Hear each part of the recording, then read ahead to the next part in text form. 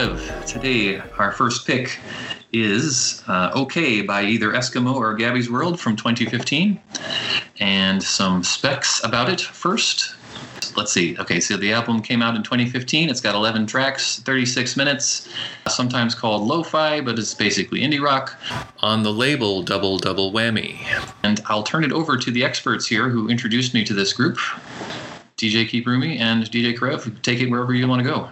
Okay, so I'll ask DJ Karev, do you remember where we first heard of Gabby's World? Was it a Tiny Desk discovery or somewhere else? What's your memory of that? I just remember we were listening to Frankie Cosmos, and then I think he probably discovered them from Tiny Desk, but then we were listening to Frankie Cosmos and he was like, oh, this lady's the backup singer in her band, and listen to this song. And I think it was I Admit I'm Scared, which is probably still my favorite song by her. But then I kind of got into the whole album, and this album is like her big project, I'd say. She has a little other EPs which are like fine, I've listened to, but this is like her only really big project that's like an album, and I've really liked it over the years. Cool.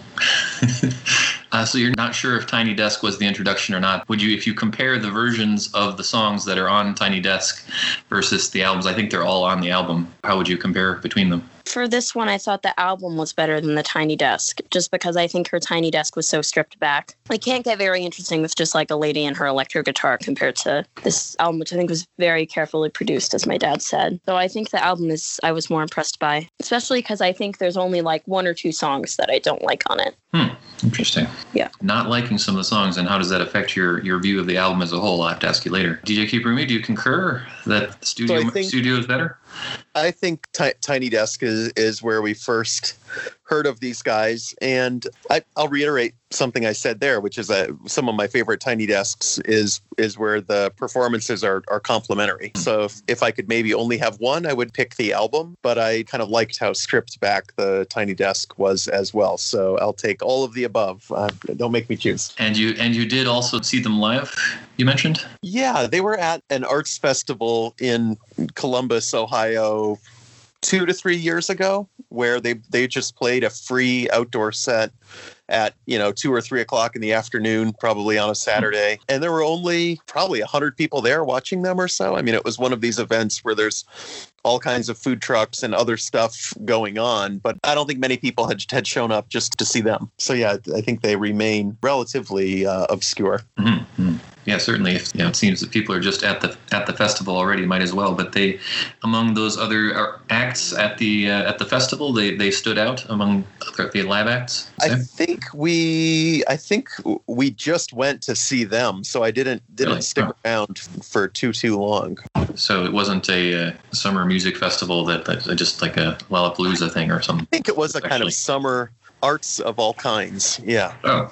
Fair enough, and they would probably be hanging with the artsy crowd. I would guess from their collective status, and we can talk about that in a minute. But stick to the album first. So a lot of these songs are, I would compare it in terms of the not necessarily the themes or the feel of it. It's just as there's a lot of slow numbers and some rocking numbers, as you mentioned, and I would say kind of similar to Shilpa Ray actually that DJ Keep Roomy and I discussed previously. That there's a lot of variety. It's hard to find something that complements it as well because lyrical themes, I think friendship recurs quite a bit. Individual songs. Broken Necks actually has a music video and is some reviewers call an actual pop song. You guys like that track, or is it too uncharacteristic for the others and too poppy? Any thoughts? I don't find it too poppy. I think it just has like a synth pattern, and I don't think a synth pattern necessarily means you're pop. I would disagree with that opinion. And it's not one of my favorites. It's probably in my middle ground list of tracks. Like I'd say I like Folly, I Admit I'm Scared, Alone at a Party, That's Okay, A Hug Too Long.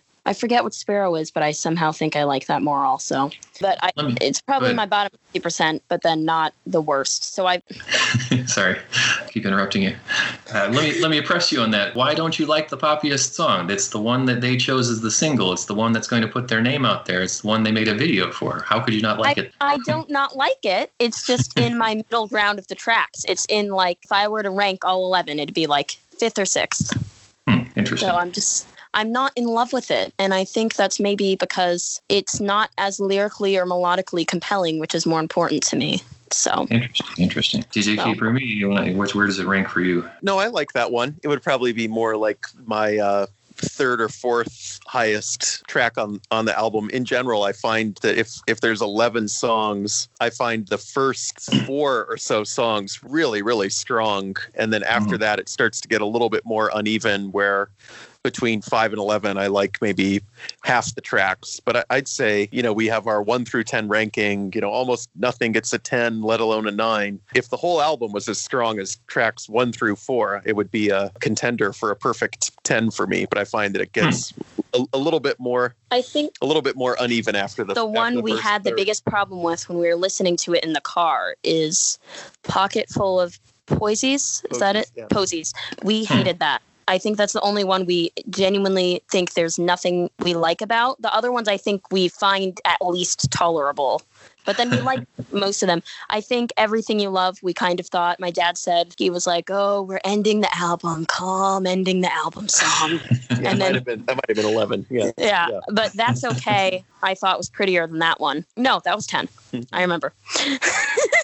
And then A Hug Too Long, we like. Do you like Thanks, Dad? I don't remember that one. Let's see. No, we love that. Oh, I love Thanks, actually. That was the Friendships track, I think. Favorite. Yeah, too. That's my third favorite. That's my second favorite, actually. We like Alone at a Party. I don't know what you're talking about, Dad. We like everything. We think Everything You Love is okay, and we don't like Pocket Full of Posies. Yes. So I don't know. I don't think it gets messy. I just think we have like one skip.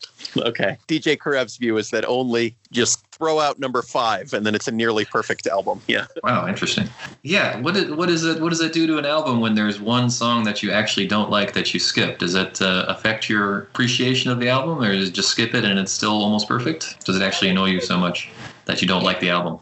It doesn't bother me much. I feel like I have a pretty high tolerance for just hitting the skip button, whether it's a playlist or an album or on the radio. I'll just skip 30 songs till there's a good song, so I don't really care. Sure. Just skipping one, it's fine. I'd say it could be a 10-track album, and I have to skip 4 of them, and I'd still listen to it. I don't know. It doesn't bother me. Is it often that you both rank every song on an album, or is that just for this episode? I presume just for this episode, for talking about it as a whole like this. Yeah. Or do you... to think about it this formally, yeah. I mean, normally I wouldn't rank them. I would just kind of cull the kind of 3 out of 12 that I like and maybe add them to a playlist, but I wouldn't necessarily think about ranking. What do you think, DJ Karev? I think I do ask ranking questions sometimes. Mm-hmm. I'll just be like, this song or this song more? Do you like this artist or this artist more? Blah, blah, blah. Go. You know? Is that with your friends or with your dad or both? With my these dad. Things? So I'll be like, you have to choose the Beatles or David Bowie. What are you choosing? Ouch. Yeah. It's tough, yeah. All right, cool. Back to the original, the Broken Neck song. Did either of you guys see the video for it? No. Yeah, I saw the first half or so of the video with the animated cereal boxes and the like. So it failed to keep your attention? Yeah. I think you're more the music video connoisseur than we are. So what was your take on the music video? Okay, yeah. So yeah, I really liked the music video. I thought it was a DIY style, and it made me nostalgic for Brooklyn. They do all kinds of things. It's at the same time as it is DIY, they've mixed in some semi-animation things, and there's Serial. I love Serial. So, right, yeah. To compare the Mitski connection also too, which we could mention. The Mitski, I actually, apparently she's related, and she's got one of the only examples of press that I found for Gabby's World was on a Mitski wiki where Mitski superfans talk about things related, and so she has an entry there. And I have to say that I actually haven't gotten into Mitski despite having owned one of the albums previously, and I actually prefer Gabby's World overall, and I can see some similarities in their style. But one lyrical theme that I think Mitski goes on a little bit more often than she needs to paint some visuals is she sings about taking her clothes off, and at the end of the song Broken Necks, when they go swimming and she's singing on the beach, which I guess you didn't make it to that part. It all connects lyrically and thematically, I think, nicely. I think Lana Del Rey has a similar thing with that. Like there's one song off an album of hers I thought was the most, how do I say this? When people say Lana Del Rey music is boring, I think Lust for Life is what they're talking about. It sounds very basic Lana Del Rey. But anyway, there's the song Lust for Life where literally the pre-chorus is just take off all your clothes. But then she'll have prettier ways of saying it in other albums, like Norman Rockwell. She says something about taking her swimsuit off in the Next Best American record, which I thought she said it in a nice way in that one. I don't really mind when Mitski does that or Lana Del Rey does that. I think it's a nice imagery for like being vulnerable. There are lots of different ways you can say that, so it doesn't bother me actually. What has bothered me more is Phoebe Bridgers had this obsession with reminding us her boyfriend is at least 10 years older than her.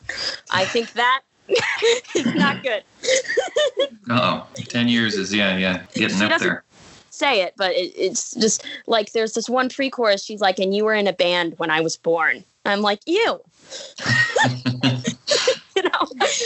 So watch out. Mention later with the second pick that if I were to go to a concert, the teenage girl bands, I would feel kind of creepy, honestly. So yeah, creepy old man at a teenage girl band concert. No, don't do it. So just listen at home. No, the music video for Broken Necks has about 138,000 views, so it's like right in the middle of pushing the not quite famous level, but I think it's definitely out there, and I think it was pretty well done. So, yeah. Other songs you would like to focus on? I'm wondering what your top 3 tracks are and why. Okay, well, that's one of them, certainly. Anything that has a music video, and I say that I would generally prefer to watch a music video than a Tiny Desk concert. I think that holds for this album. The other that caught my attention was the Thunder Answered Back, where the chorus is rhyming unusually rhymed words as insults. I really like the chorus where she's yelling, "You cowards, you hummingbirds," and she's really angry at these hummingbirds. I'm not sure why, but I thought it was a really interesting thing to sing or say or shout like an insult. Mm-hmm. Did that one make any impression? I think that one's fine. I think what's funny is you like the kind of loud, more dramatic songs, and I am more partial to the subtler moments on the album. Like, I think my favorite songs are I Admit I'm Scared and Thanks, and then Folly, solely for the first, 1 or 2 minutes of the beginning of those songs, which I think are very calm and very pretty, and I like the lyricism in them. But I think you are more partial to the instrumentation and even the visuals of the music video to that, which is interesting. I don't know. I like when songs are traditionally songwriter songs more. I guess I'm more boring like that. Oh, not boring. It's definitely a different thing to appreciate, for sure. One of the things that impresses me with the mix is I find that their drummer Felix Walworth is really good, and he's actually really playing out on a lot of these songs, but something to kind of bridge your two tastes, where it's the slightly more stripped back folky songs and you like the songs with more elaborate instrumentation, is that all of the tracks, the vocal track is really kind of mixed front and center. So even the few songs where they really rock out, and there's actually a lot of interesting things going on with the drums, they still have them pretty solidly in the background, which maybe still kind of makes this a little bit more of a singer-songwriter or indie band rather than veering into rock with the the really more prominent bass or drum that the kind of vocal is in the middle of rather than out in front of. I kind of liked how they kept the vocals mixed really clear and out front from start to finish. They do remind me a lot of Beach Bunny, even though they don't sound like them. I think they have the same appealing qualities in that a Beach Bunny fan would be a Gabby's World fan. And that it's kind of like girly, rockish group. They have their vocals clear, and then they have intricate things going on, even if they're not that loud. Like, I think my dad is very, very complimentary of the Beach Bunny guitar player with all the fills he does, which are very complicated. So I think they're very similar, actually, to me. Just in the overall type of indie girly rock band, you would feel uncomfortable at their concert, right? Well, if I were with my daughter or something, maybe not so bad, but if going alone, sure. Yeah. No, now that you mentioned Beach Bunny, I can definitely hear the similarity there in the song tightness. I think they're I would say complex, brief, but also pretty compelling. And I would never have noticed the drums if you had not mentioned that. So thanks for that. And in terms of mixing the vocals front and center, what do you guys think of her voice in general? I like her voice. I think it sounds very soulful, not like delicate. It sounds like it has it's full. Sounds like it's from her chest, not like her throat, except when she gets to the high notes, I find it sounds a lot thinner. So I think it sounds more deep in the verses. I think I like her mellow vocals more than her louder vocals, but her louder vocals I don't think are supposed to be necessarily vocally impressive as much as they're supposed to be fun and unique. Are we really supposed to be like, oh my God, she's such an amazing singer at the end of The Thunder Answered Back? No, I think it's like a statement belt, you know? Mm-hmm. Yeah, the louder vocals tend to come at the moments where the whole band is participating, or the keyboards, the bass. Yeah, I don't think there's a self-awareness there where I don't think they think she can belt, but they're spunky about it, so it's fine, you know. I think she sings with a lot of anxiety, that her lyrical themes compared with her voice kind of breaking it sometimes almost. I think it's a nice combination. And her lyrical themes, some of the reviewers have called it like singing your journal entries, so it's very personal. But also at the same time, there have been others on the quieter numbers that where her voice, someone called her voice angelic. Would you agree or disagree with angelic vocals? Yeah, I'd say so. I mean, it's pretty soft and calm, no matter how deep or whatever it is. It's interesting to be singing something that's kind of like anxious, like, oh, I admit I'm scared, but you're singing it so calm. Like I admit it, I'm scared. Yet it's this very soft, calm. It's like contradicting in a nice way. Yet I appreciated the conclusion of I admit I'm scared. It sounds like it's a very kind of millennial sentiment where the last lyric is, we could fly around the world or just get out of your parents' house. So the modesty of ambition there is very small for a rock song. Sure, absolutely. And I think I was going to mention this in other terms. To be from Brooklyn and to still have some vulnerability and innocence, you think that the city will harden you. But there's still a lot of preciousness here, and a lot of intimacy and personal touches. I would never have guessed that they're from New York City, just from listening to the album. There's definitely a smaller scale to it. No, it means something to the person who's singing it, definitely. Yes, this is a group, well, I'll be curious to see if they're still making music 3 or 4 years from now as a primary ambition. I could see it going either way. I wouldn't be surprised if they just disappeared after a couple more years, but we'll see. We can expand to the discography. You guys heard her previous work and more recent? Year of the Rabbit. Mm-hmm. Did you listen to any of this album? Yeah, I listened to it. The Pitchfork review for both of them was about 7.4 or 6.8, I think, for OK and Year of the Rabbit, respectively. They said that Year of the Rabbit was a little bit draining if you listen to it repeatedly, that you need to pop a Valium for it, whereas you could really live in and play on repeat over and over again, OK. I guess I would agree with that. I also thought that Year of the Rabbit had a lot more casual F-bombs, and I wondered if the question was, is the PMRC dead yet?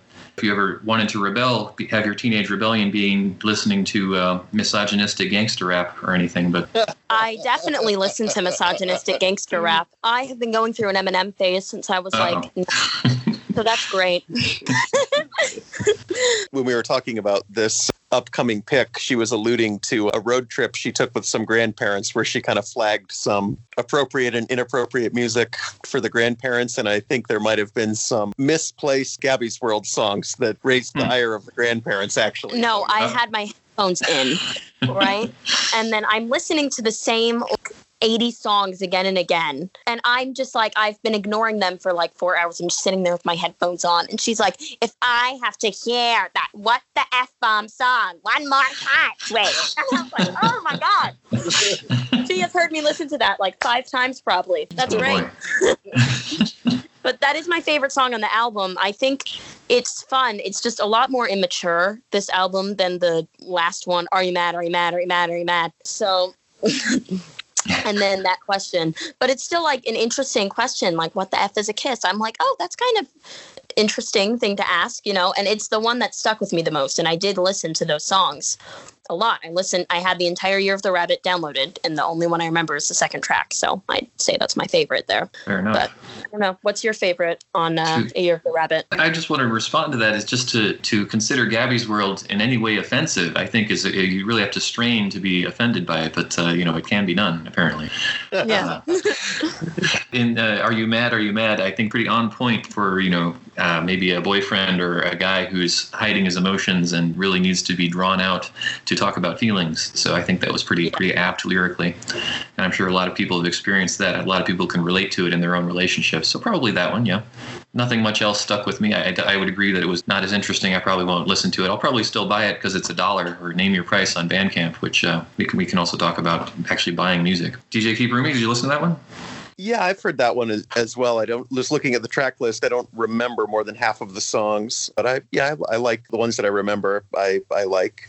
And then it looks like there's also a 2018 album, Beast on Beast. Have we listened to all of this one, DJ Karev? No, I think Winter Withdrawal looks familiar. One, yeah. I think it might just not be out on Amazon Music. Maybe it didn't do well enough on Bandcamp and YouTube and stuff that it didn't get to major streaming platforms. I'm not sure. Yeah, I think I listened to Beast on Beast once. It's actually the only one that's a full price, $7 on Bandcamp, so I'll probably not get it, but I will listen. Again, after hearing OK and liking it a lot, I didn't hear anything new and that was really reached out and grabbed me on that one. So I'd like to talk about the more superficial aspects of perhaps being on the side of hipsters, and maybe DJ Keep Roomie will have more opinions on this than I think. It's hard to know what a hipster is when you're a teenager. Yeah. It's a really kind of a college phenomenon where there's cool kids in high school, but then in college there are really, really, really cool kids. What do you think of them being in a musical collective from Brooklyn, or the hipster question in general, DJ Keep Roomie?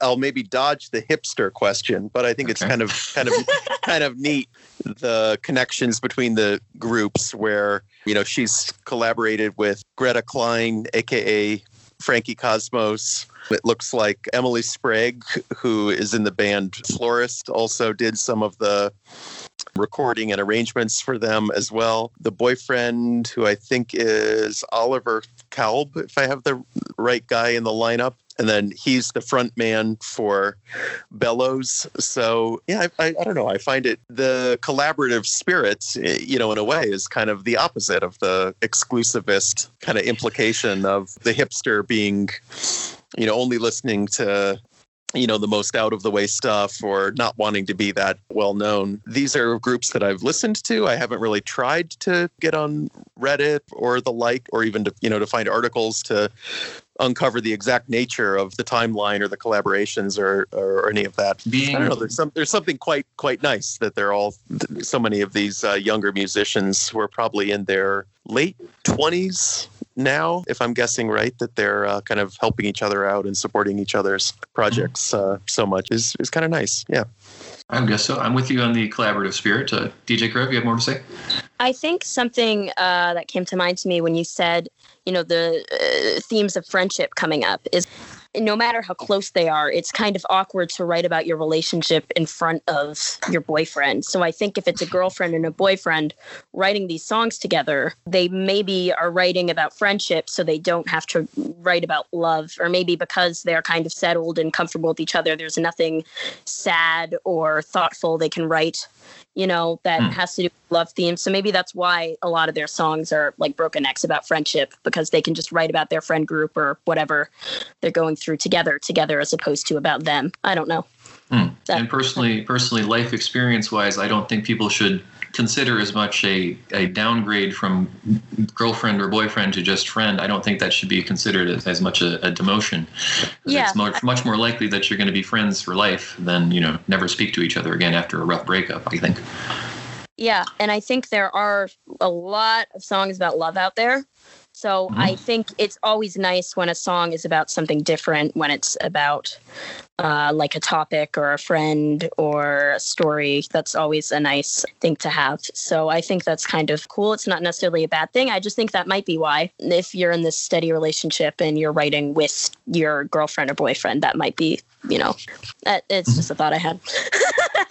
Share the thoughts. That's what it's about. Yeah. So I agree with DJ Keep Roomie about collaboration, and I think that's got to be the future of recording, is sending your tracks to collaborators online and through cyberspace when you can't collaborate in person. Certainly, especially if you can make the whole album in your bedroom. And I think that's fine. That's great. But what do you guys make of her frequent name changes? From I have Gabby's World, Eskimo, and is it just O with an accent mark on it? Yes. Why does she do that? There's an interesting story about that I think the most prominent article was published by NPR, which is kind of fitting since Bob Boilen probably did more to forward her career than anyone else in the popular press. Gabby Smith was apparently adopted but then learned that she had some Inuit heritage back in her bloodline. I'm not sure how far back. And then an Inuit singer, Tanya Tagaq, saw that she was performing in Brooklyn and then took umbrage to a white indie singer using Eskimo as her moniker. So there was some kind of back and forth on Twitter about, if you want to use the word Eskimo, you better be an Eskimo, which, white people kind of shouldn't even be using that term as opposed to saying Inuit or First Nations. And then actually Gabby, after some kind of back and forth with this Inuit singer, decided that she agreed and would maybe do better to change her name. And it looked like she was called O for, I don't know, a year, and then decided to just go with Gabby's World. Which, good name. Yeah. So I think it could have just been like she was like, oh, damn. Yeah. What do you guys think? Gabby's birthday. Okay. Made a bit desperation. When your last name is Smith, I can sympathize with not having a distinctive last name. Yeah. You can't just go by your own name. We have a distinctive last name, and my dad kind of wanted to make it less distinctive, right? I want to ask you whether you, as a future artist, consider yourself more interested in being a solo artist, or if you're going to seek out collaborators. I guess I could ask you that now. What do you think? I've written a lot of songs since I was literally 5, just about marbles and gumdrops and the world falling down. And now I've probably made 1 or 2 songs I'm proud of. I can picture it going either way. I think if I end up getting in some sort of band in high school or college, which I don't think I will, that's cool, that's great. But I can picture myself just being fine writing 1 okay song a year and then just making some sort of project eventually. And then, just knowing I did that. And there's no big ambition, I'm going to be a singer. I know a lot of girls are like that, but I'm just not like that. I'm more realistic. And I like what my dad did. I want to do that. Right on. Yeah. Well, you don't see yourself as necessarily being the front and center, obnoxious, egotistical lead singer, then, if you were to join a band. You would be a good bandmate. If I were in a band, I do picture myself being the singer. Not to be obnoxious. I picture myself probably be 3 singers, probably. I don't really know. You'd want to work in harmony, too. And I think that's something that Gabby's World, she's more often solo than harmonizing, I think. Even harmonizing with herself, perhaps. But yeah. Okay, cool. Well, good luck to you. And I'm sure you've got a very supportive family for that. So good on that. That's important, too. Because it's easy to go the other way, I think. There's a lot of discouragement out there, I think, too, unfortunately. Keeps a lot of people from realizing what they could be artistically. Yeah. Unfortunate. Unless you guys have more to say on that personally, I want to make my accusation of them as hipsters to say that changing your name so much, now with the backstory, it's clear that it wasn't necessarily her choice. She's not doing it on purpose to stay underground or something. But I think that it would be a really good trap or a test of someone if you walked up to a party and you just said to somebody, hey, that Gabby's World, huh? She really sounds a lot like, don't you think? To test the knowledge of a fellow concert goer or a party member and to see if they're in the know or not. And I'm all for being artistic in all forms, but do you guys have opinions on cassette releases? Is that okay? Or is that just too precious? With cassette releases, I don't know how much do people really honestly fetishize the sound quality of the cassettes, or is it more of a collector's item thing, or is it more of, I really like this artist, so I'll throw them a $50 bone rather than just buying their album on Bandcamp for $5. So given that it's probably a combination of all of the above, I'm perfectly okay with people pressing cassettes. I don't think I've personally bought a cassette post 1995 myself, right. but I wouldn't begrudge anyone pressing a cassette in the 2010s or 2020s. Sure. I think there's something to be said for the makers and the Itzies of the world, and having everything be bespoke, which is a word that I absolutely hate. It should be removed from the dictionary. So I think that they're pressing it there. They're already from Brooklyn. They're already a collective. They dress funny. They have interesting hairstyles. They make music, and they release cassettes and change their names a lot. So it's all the ingredients are there for me to say, well, these guys, they're trying to be just cooler than thou. That there's an element that rubs me the wrong way about that. But what else could they do? I guess they're not trying necessarily. It's not intentional. to be that way. It just ends up that way. And I think that they are sincere, it seems, in their lyrics. And so that's important. It's not just posing. So I think that they could use more recognition. That would get me, if they became suddenly famous, which I think maybe, I don't know if their opportunity for that is past. As you said, they could just disappear in a couple of years. But I just had to get that piece out. And I recommend everybody check out the article on what actually is a hipster band in terms of social science methodology and sharing reviews on Pitchfork and being highly rated, but not getting exposure and deliberately courting obscurity, I guess intentionally. I would agree on the definition there. I looked at the AV Club article you linked and are referencing now, and then if that's accurate, my hipster bona fides are pretty bad, because I don't think I'd heard of any of the 10 most hipster bands. This was looking at 2013 and 2014. So, yeah, I'd heard of virtually all of the quote-unquote good bands, and I don't think I'd heard of a single one of the so-called hipster bands. So interesting. Okay. Well, that's I think it should be a standard measure. I was about 50-50 in terms of owning. Actually, I owned about half of the hipster ones. The highly rated on Pitchfork, but also appropriately shared on Facebook. And I've never shared a music review on Pitchfork in my life. They call the second list "Beer Me Bro." Yeah, and that having a MySpace page is the joke about that I thought was pretty funny. I'm like, I like all kinds of music. I like dance and country, and I like and pop. Yeah, and so I have a MySpace page. Yeah, those ones I was more mixed, where the Beer Me Bro index and the you've probably never heard of them indexed. It was more scattered across the whole list, right? Bill Callahan, I like. Angel Olsen, I like, and then by this metric, they're very obscure, I suppose. But that was also back in 2014. So sure, times have changed. Times have absolutely changed. Yeah. I just like the idea of quantifying it and turning it into social science, which I think is definitely a step beyond what Zappa said was dancing about architecture in reviewing music in general. So It's not the point, but it's still very interesting to me. I thought that when you said they were hipsters in our previous podcast, you were excited about that, but you think that's an obnoxious bad thing. I thought you were like, oh, they're hipsters. Oh my God, that's so impressive. You chose a hipster. But no, it sounds like you've got a hatred for hipsters. Can you tell me about that? So there's definitely, and you'll feel it if you haven't yet in high school, the feeling of being outside looking in, which I think there's being alienated from the world and being atomized, and a lot of artists who speak to that, I think Bowie being one of the first and foremost, to give you the feeling that there are other people out there like you. But then there is the hipster phenomenon where it is deliberately exclusive, I would say. And I think almost nobody would admit to being a hipster. Certainly in college, there was a lot of hipster denial going on, especially among the college radio station folks. And I eventually managed that radio station and worked at another radio station and have myself been accused of being hipster and denied it myself. So personal feelings are very mixed about it. Obviously, I think they have good taste in music because that's kind of their thing. But as a social phenomenon, I think the exclusivity and, have you heard of this? And if you haven't, then you're not worth talking to. There's an elitism.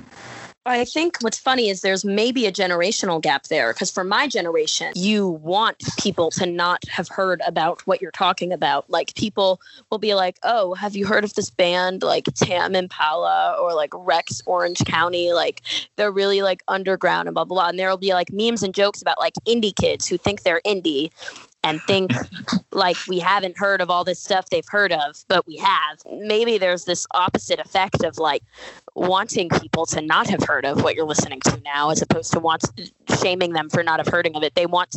There are kids nowadays I've interacted with and seen jokes about online that are like, yeah, I want to teach you about real music and like, yeah,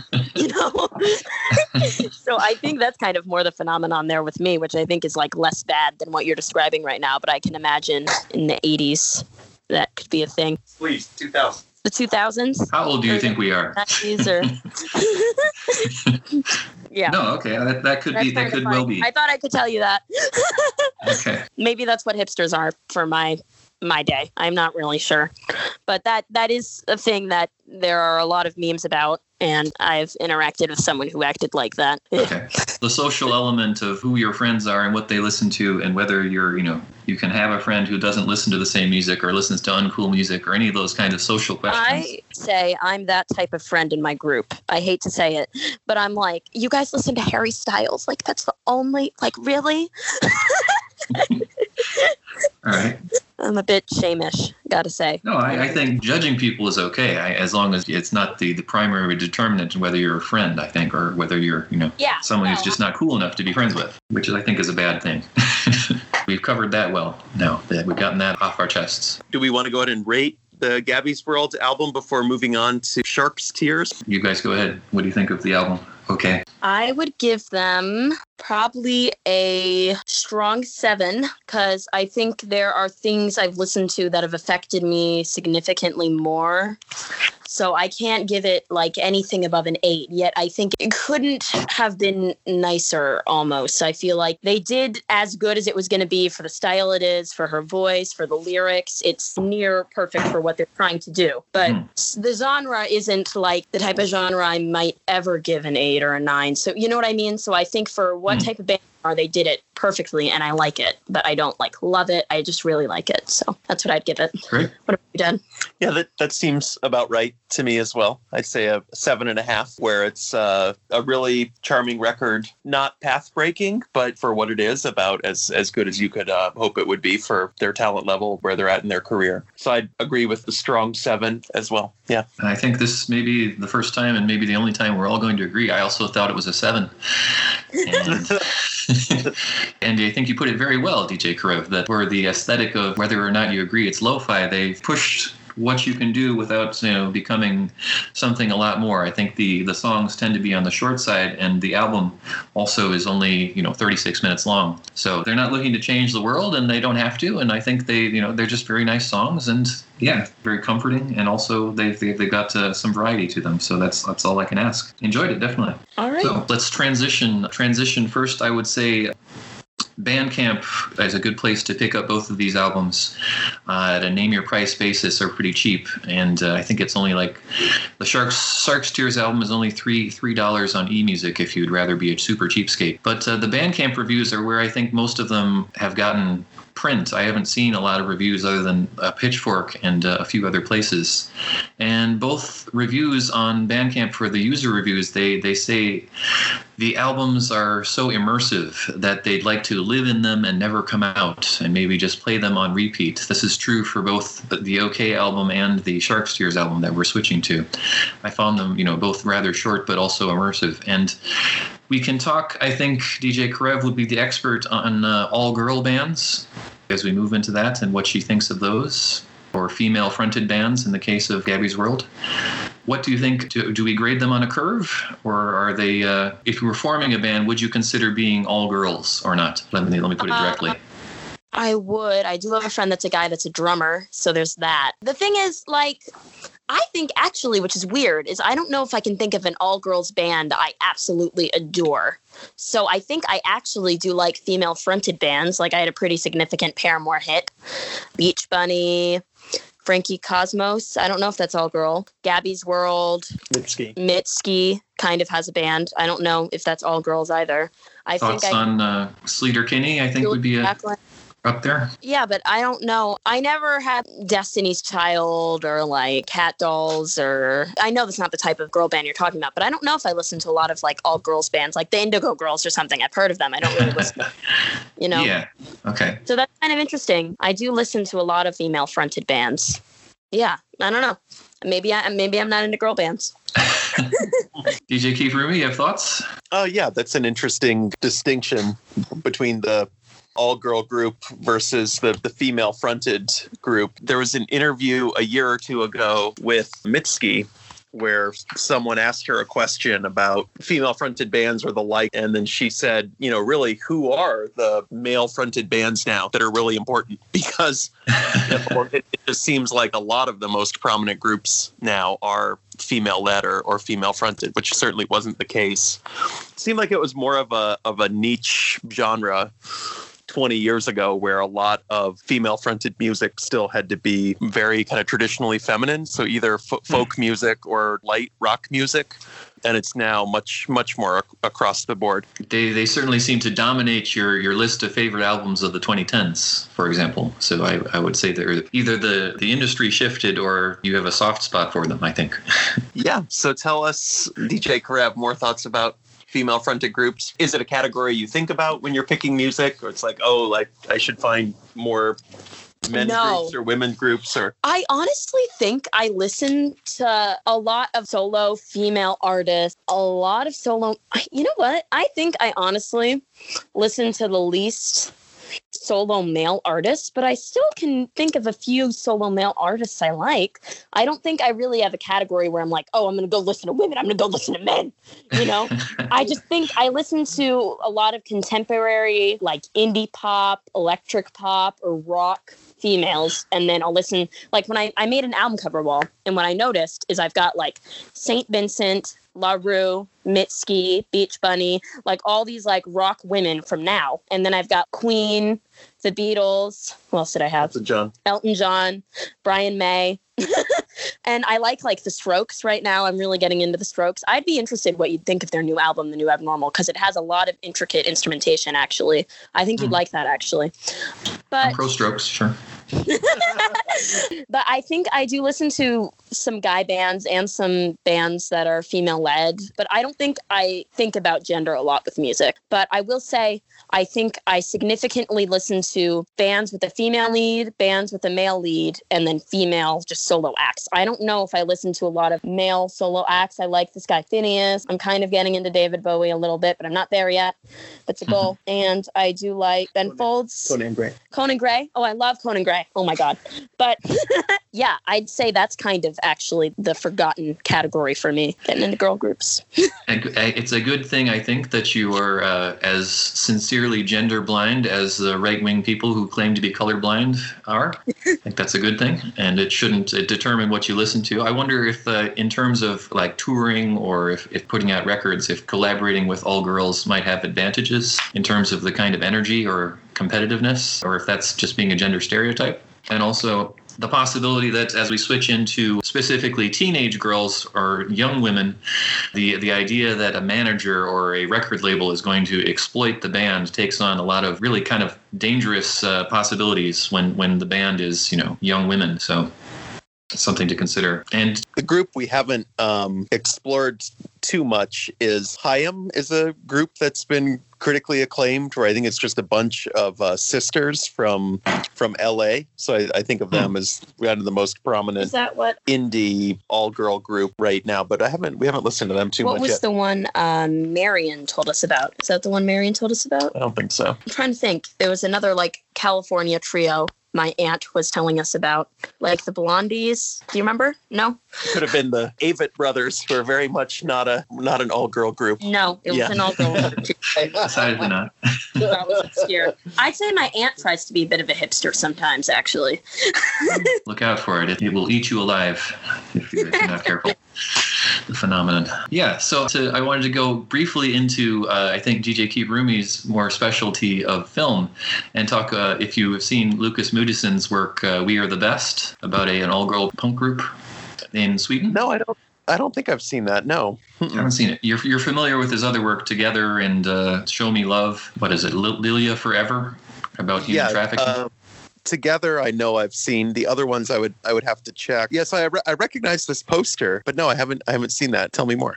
Well, that's definitely one to check out. It's, I think, set in Stockholm in the 80s, and social outcasts, a couple of girls, and then they see a girl on a talent show playing guitar, and she's really, I don't know, not straight edge, but more traditional, and they try to convince her to like punk rock, and there's the whole band dynamic and playing live and being countercultural. And it really reminds me of a more musical version of Show Me Love, which I think fits in the isolation in terms of geographically where you're from, what you're able to do, and it's stark, the most opposite, polar opposite contrast to being from New York City, like Abby's World. I mean, these Shark's Tears is to introduce them. They are from a city called Ufa, U-F-A, in the Russian Oymag. That's Oymag is a Mongolian. I can't remember what the Russian name for province is. Oblast, from Bashkortostan, which is about halfway between Moscow and Almaty, Kazakhstan. So to connect it again with the film Show Me Love, which has a not family-friendly name in the original version, about being from the middle of nowhere and being different also, where there isn't anybody else who maybe is LGBTQ or of another race or something like that. And so making art in that situation, I think, I mentioned whether all-girl bands have to be graded on a curve, or especially if you are from a place, something like a developing country, which Russia is not a very happy place to be right now. And so I consider that in this pick, and also in eventually in the rating. But I guess we can get into it if you have more of the film. We Are the Best, the name of the film, and I recommend everybody who's interested in punk rock or all-girl bands, especially teenage all-girl bands, DJ Karev should watch it. That's on Amazon Prime. So, yeah, we'll check it out. Thanks. Do that, yeah. I think he's one of the most humanistic directors that I know, and I'd be interested in your thoughts on his filmography another day. So, we're ready for the second pick, yeah? Indeed, yeah. Okay, so let me give the basics. The translation of, I can't say their name in Russian or the name of the album, but the English name of the album is Experience the Charm. It is very short, only 7 tracks and 30 minutes. It came out in 2019. It very, very clearly fits into the genre of shoegaze or dream pop, and I think we can talk about the differences or similarities between those. The record label is POW Pop Kids, and as I mentioned, you can find it on Bandcamp or eMusic for very little money, about $3 to $5, depending on which site you go on. I'd like you guys' impressions first. What did you think? I think it's very difficult, not to sound like a pretentious American. It's not that I have an attitude about it. It's just, for me, 50% of what I'm going to like in a song, maybe more, is the melody and the lyrics. So then when that becomes kind of hard to hear, I have to be very impressed by the instruments and stuff, if it's a different language, right? Mm-hmm. So I think, to me, it kind of sounded like a more subdued lo-fi beach house. And when you said dream pop, that interested me because, that is dream pop, right? Which is kind of like an obscure category of music, I'd probably say. If I told my mom dream pop, she'd have no idea what I was talking about, right? You want to do the mom test. But I thought it was like listenable, but I think like I'd hear it and then kind of just find it ambient. But that also might not be fault of them, and just that if I can't hear the words, it's harder to grasp my attention. So that'd probably be my thoughts. So I thought, for me, number 2 and 3, Perfect Deception and Spring, were the standout tracks. I thought they were doing a little bit more there with all the instrumentation. I liked the tracks where they used the synthesizer a lot. And then one of them, I think, 2, there ends up being a lot of decay and distortion at the end of it. That was pretty nice. And in general, though, I did find some of the songs kind of seemed half finished or half formed, where if you played me just 10 seconds of one of the tracks, my interest would really be piqued, like, oh, where are they going with this?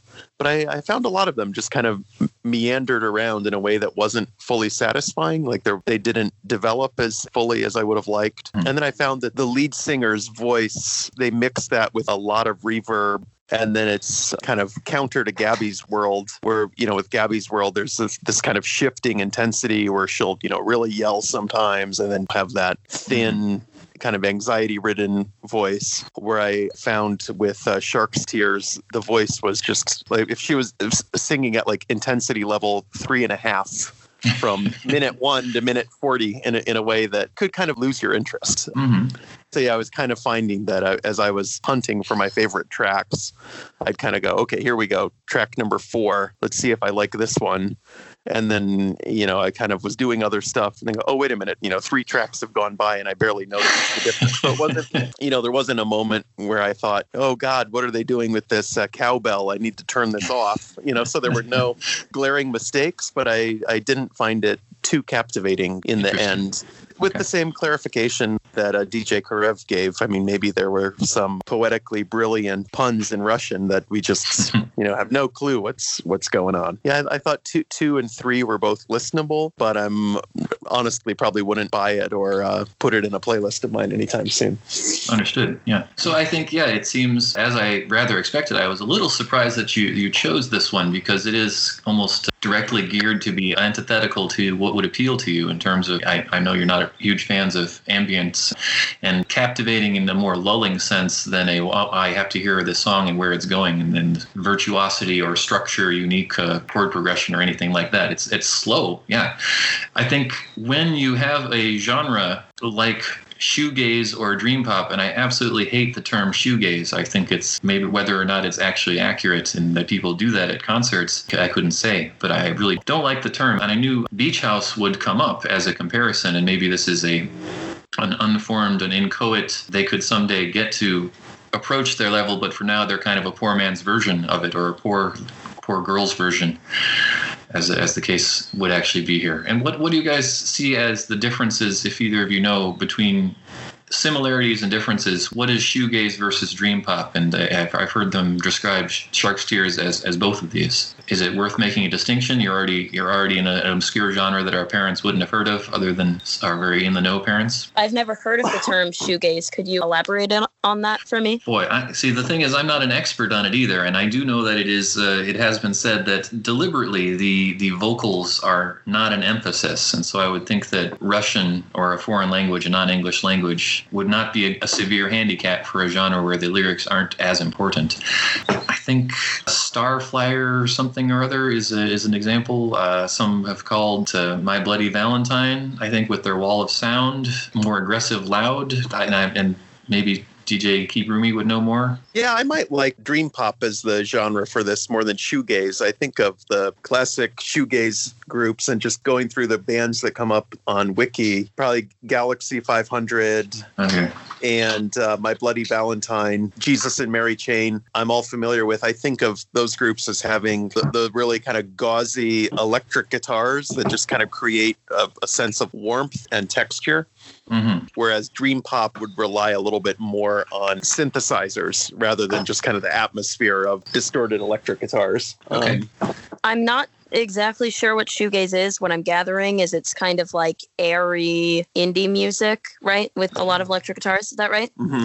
I'd say it's dream pop because it's very few things stick out to me as sounding dream pop-ish, and I had that thought, and I think it's kind of this obscure genre, so I'd want to give it to dream pop, as it just sounded like ethereal and out of the, like, with synthesizers, kind of out of this world vibes, very echoey. I don't know. I'd say it was dream pop as well, but not really sure. Okay. No, I think I like the description as shoegaze being more guitar-focused, gauzy guitars, versus dream pop having more electronics and keyboards involved. And I do think we can draw with that general description to compare another example of where I think that their live work, where they don't have the keyboard, where it is just the three of them, a bass, a guitar, and vocals, and a drummer. In that case, I would agree with your description of it being not very distinctive and not very attention-grabbing in their live version. I think that the studio work and the production, half-formed as it may be, well, the first time I heard it, I was actually very captivated. This is actually the album in my iTunes library that I've listened to more than any other album in preparation for this show. I've heard it probably 15 times. Maybe there is just a mental state where you want to check out for half an hour.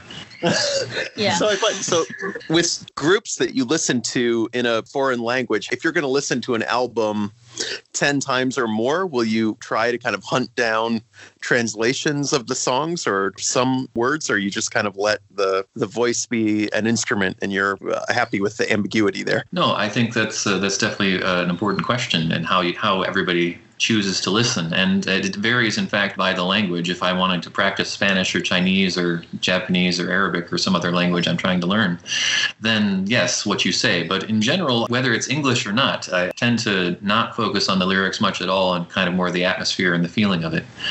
So that comes out in my taste and preferences for, instrumental music and ambient music, electronic, etc., which I know you guys are not super huge fans of. So I think we're dealing with really differences in taste here, or what we would normally listen to and how we would listen to it, how actively. Yeah, kind of instructive comparison for dream pop for me would be the band Future Islands. Do you know them? I've heard some, yeah. Yeah, so they have songs that could be, they're very rhythmic still, but they could be quite kind of ambient and personality less. But their singer, Sam Heron, his voice is not mixed with, very much reverb or compression at all. You can really hear the personality behind the voice. So I find that, I don't know, for me, kind of synth pop either needs a lot of rhythm and has really helped with a voice with a lot of personality to kind of offset the artificiality, or just lyrics that are clear. Like I'm a big fan of the Pet Shop Boys, and they tend to mix their vocals to still sound relatively artificial, but they have, really kind of arch, surprising or funny lyrics a lot of the time as well. Yeah. So, unfortunately for both of us, I think the language was perhaps a big hurdle still with Sharp Steer. Sure, gotcha. And I think that when we eventually talk about our favorite albums from the 80s, for example, I think the introduction, where we split off despite a similar foundation of Bowie, Talking Heads, and Elvis Costello, I think the introduction of electronics might be the inflection point there, where you were stuck with New Order and Pet Shop Boys, and I went other directions. And so something to talk about in the future, definitely. Sure. And in terms of listening to the lyrics, I really don't think that's what this is about. I think the lyrics are there, or rather the singing itself is there to set the atmosphere, and it all kind of is supposed to blend together. And I think that's what they're doing on purpose. That is the intention rather than a lack. I think I can say also that in their live performances, there must be some, I don't know if it's auto-tune or what, but she sounds a little bit off on her live performances too. So another mark for studio production magic, I would say. And also their albums are quite obscure. The concert footage has, I think, 32,000 views on what might be what we discussed as possibly a Russian version of Tiny Desk. And then another one in Moscow has only like 400 views. So they've got a following on Bandcamp a bit, but otherwise this is probably one of the more obscure albums that you're not going to find listed anywhere else. I think it was listed on a college radio program that focuses on shoegaze, and by a shoegaze enthusiast ranked the album number 14 on the best albums of 2019 list. So even among people who are super into shoegaze, I think it's not quite the superlative level. So you're probably right on the not quite fully formed note. So they're even among enthusiasts, they're not going to be on many people's radar. Through the tracks, I think the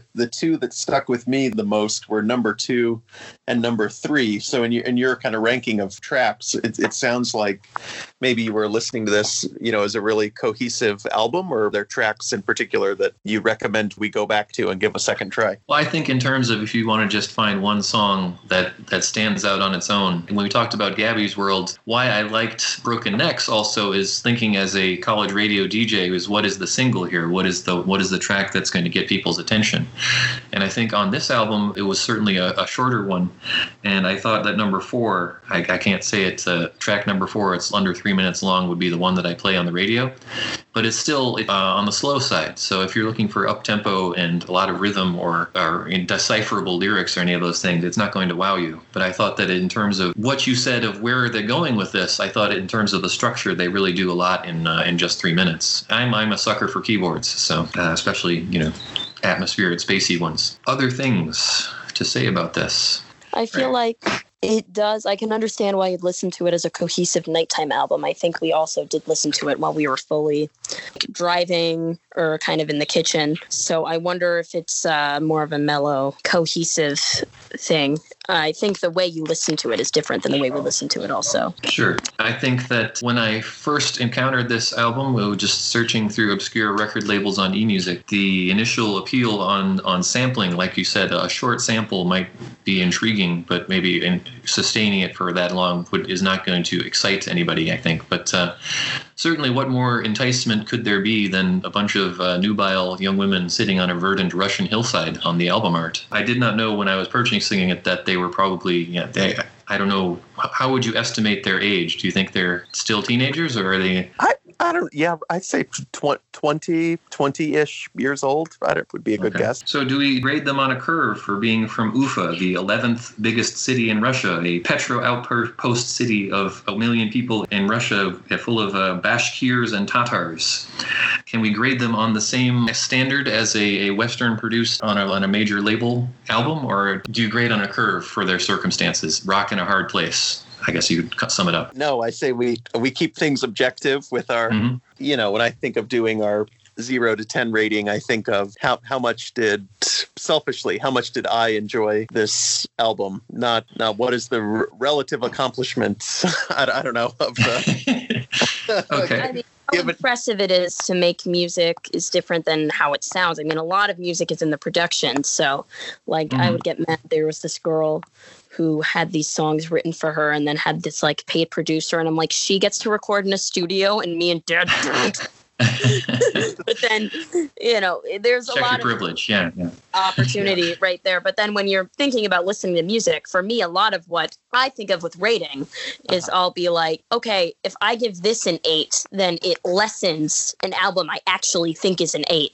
Or I actually think is a 9, Yeah. So it is very objective to me, which may be a little brattiness coming out in us. But okay, I want to press you both on your objectivity there. It sounds like objectivity just means consistency rather more than it's still very much subjective. And do I want to listen to this album or not, or is it something that I'm going to skip half the tracks on or not even play a second time? And I think that the latter is, I think, very subjective. But consistently saying, there's a certain kind of album that I want to promote, or a certain kind of band that I am more interested in, or a certain style of music that I maybe aspire to myself to produce, make myself as a musician, or those kinds of things. Those are all factors into it, I think, into the ratings. We apply the same standards consistently, but there may be a disinclination towards shoegaze. Can you explain to me what Beach House does well as a dream pop group? I'm right with you there as a big fan of them, but I don't see, I guess, that there are light years apart. I would happily listen to this album or a Beach House album. What does Beach House do more superlatively? I think they layer the technique, how they'll start with one instrument and then another instrument will enter, then a third instrument will enter, then a fourth. They almost overdo it. It's this thing that I've always loved about Beach House. Myth, I can think of right now. Oh my God, the layering, it's so satisfying. And the instruments are a lot louder in that. So then you appreciate each individual instrument, because not only are they being added one at a time, they're louder. So then they don't blend together as much. So then you're just kind of like a new instrument and it's loud, a new instrument and it's loud, not just kind of like, oh, all these soft instruments getting lost together. What's going on? The singer, I love the vocals more. I think she has a very unique voice. I think a lot of the lyrics are kind of weird. There's a lot of imagery. I love imagery in songs. I think it takes a really good songwriter to write beautiful imagery, because I have never written any lyric that's good imagery and any like, I can't do that. But then how do you talk about roses on a lawn for a minute and why do I enjoy it? It's great. Harmonies, there's a song Other People. I absolutely, it's like the whole album, you've got these weird lyrics and then all of a sudden just kind of simple, other people want to keep in touch. And then it'll like be a balance between like bridging popish choruses and kind of less of a structure in other songs. And I think I'm thinking of Bloom a lot, but also Teen Dream kind of used to be as a more standard, strong song structure. But yeah, that's what I'd say I love about Beach House. They're one of my favorite bands. What about you, Dad? Yeah, I think that was pretty nicely described. Where the Shark's Tears, there's a kind of sameness to the texture where everything sounded a little bit kind of gentle and all kind of in the same soup, where I think it's a real talent for synth pop groups to mix everything in such a way that it still sounds like a band playing in space. Mm-hmm. So yeah, I think Beach House does a good job of having lots of different kind of textures in the mixing. So they don't just settle on, okay, the tambourine and then the 4 keyboard lines and the guitar and then the drums will all be mixed in the same way. They'll kind of cobble it together.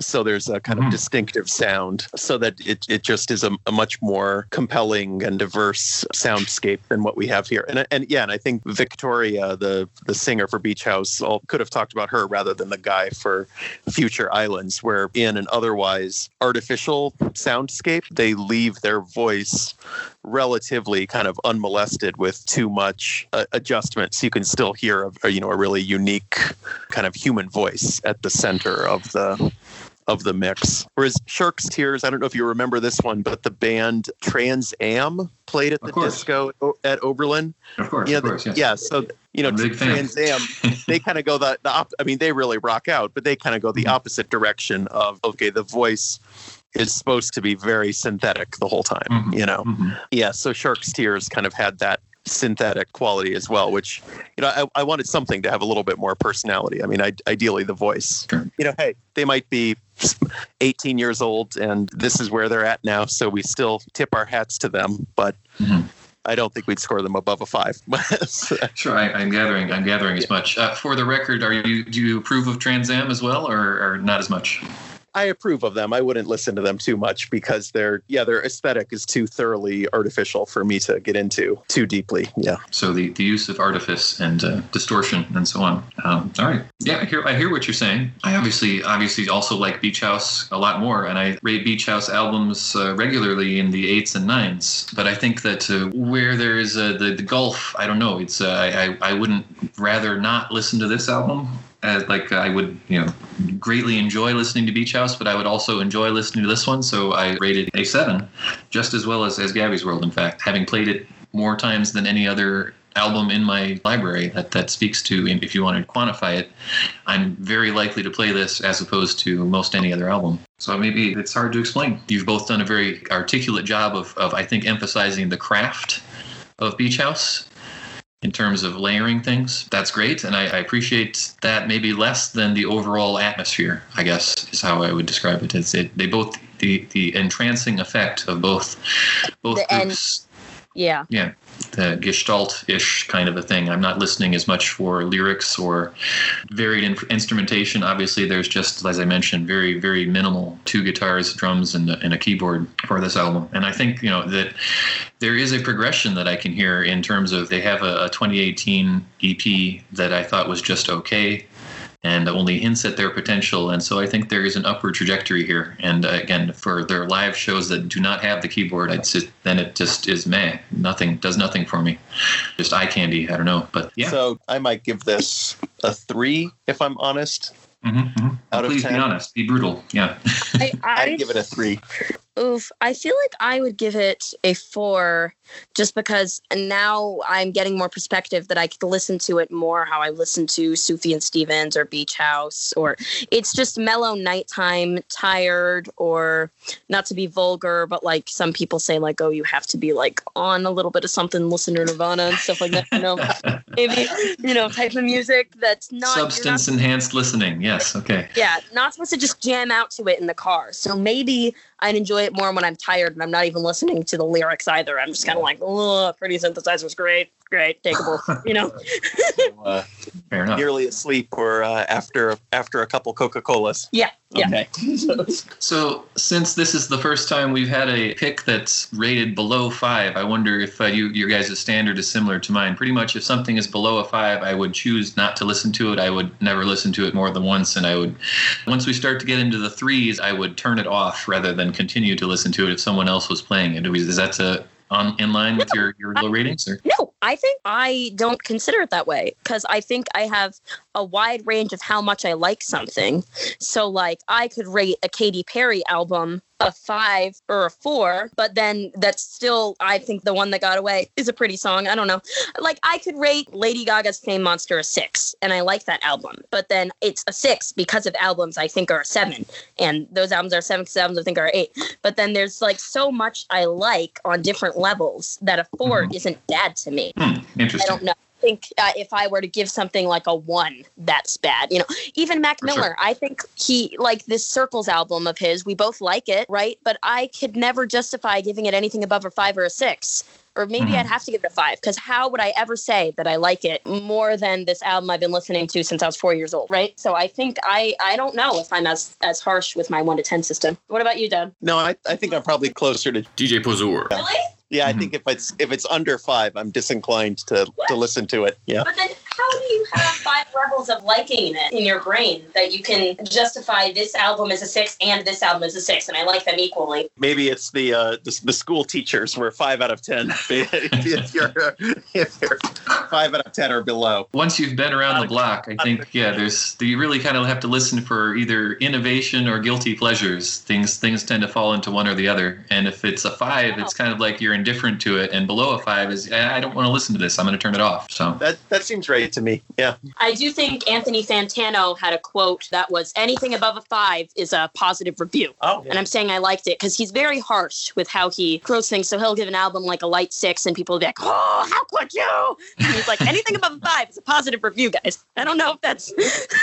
Yeah, I totally agree with that, actually. I think that a 3-star out of 5 is, a lot of people say a 3-star is damning with faint praise at best. And I still think a lot of 3-star albums are, they're enjoyable to listen to, but I don't think it brings a lot of new things to the table. I think innovation is very important. So to get a high level, you have to be doing something new or really get your attention otherwise. Yeah. All on the same page, more or less. But keep listening. All right.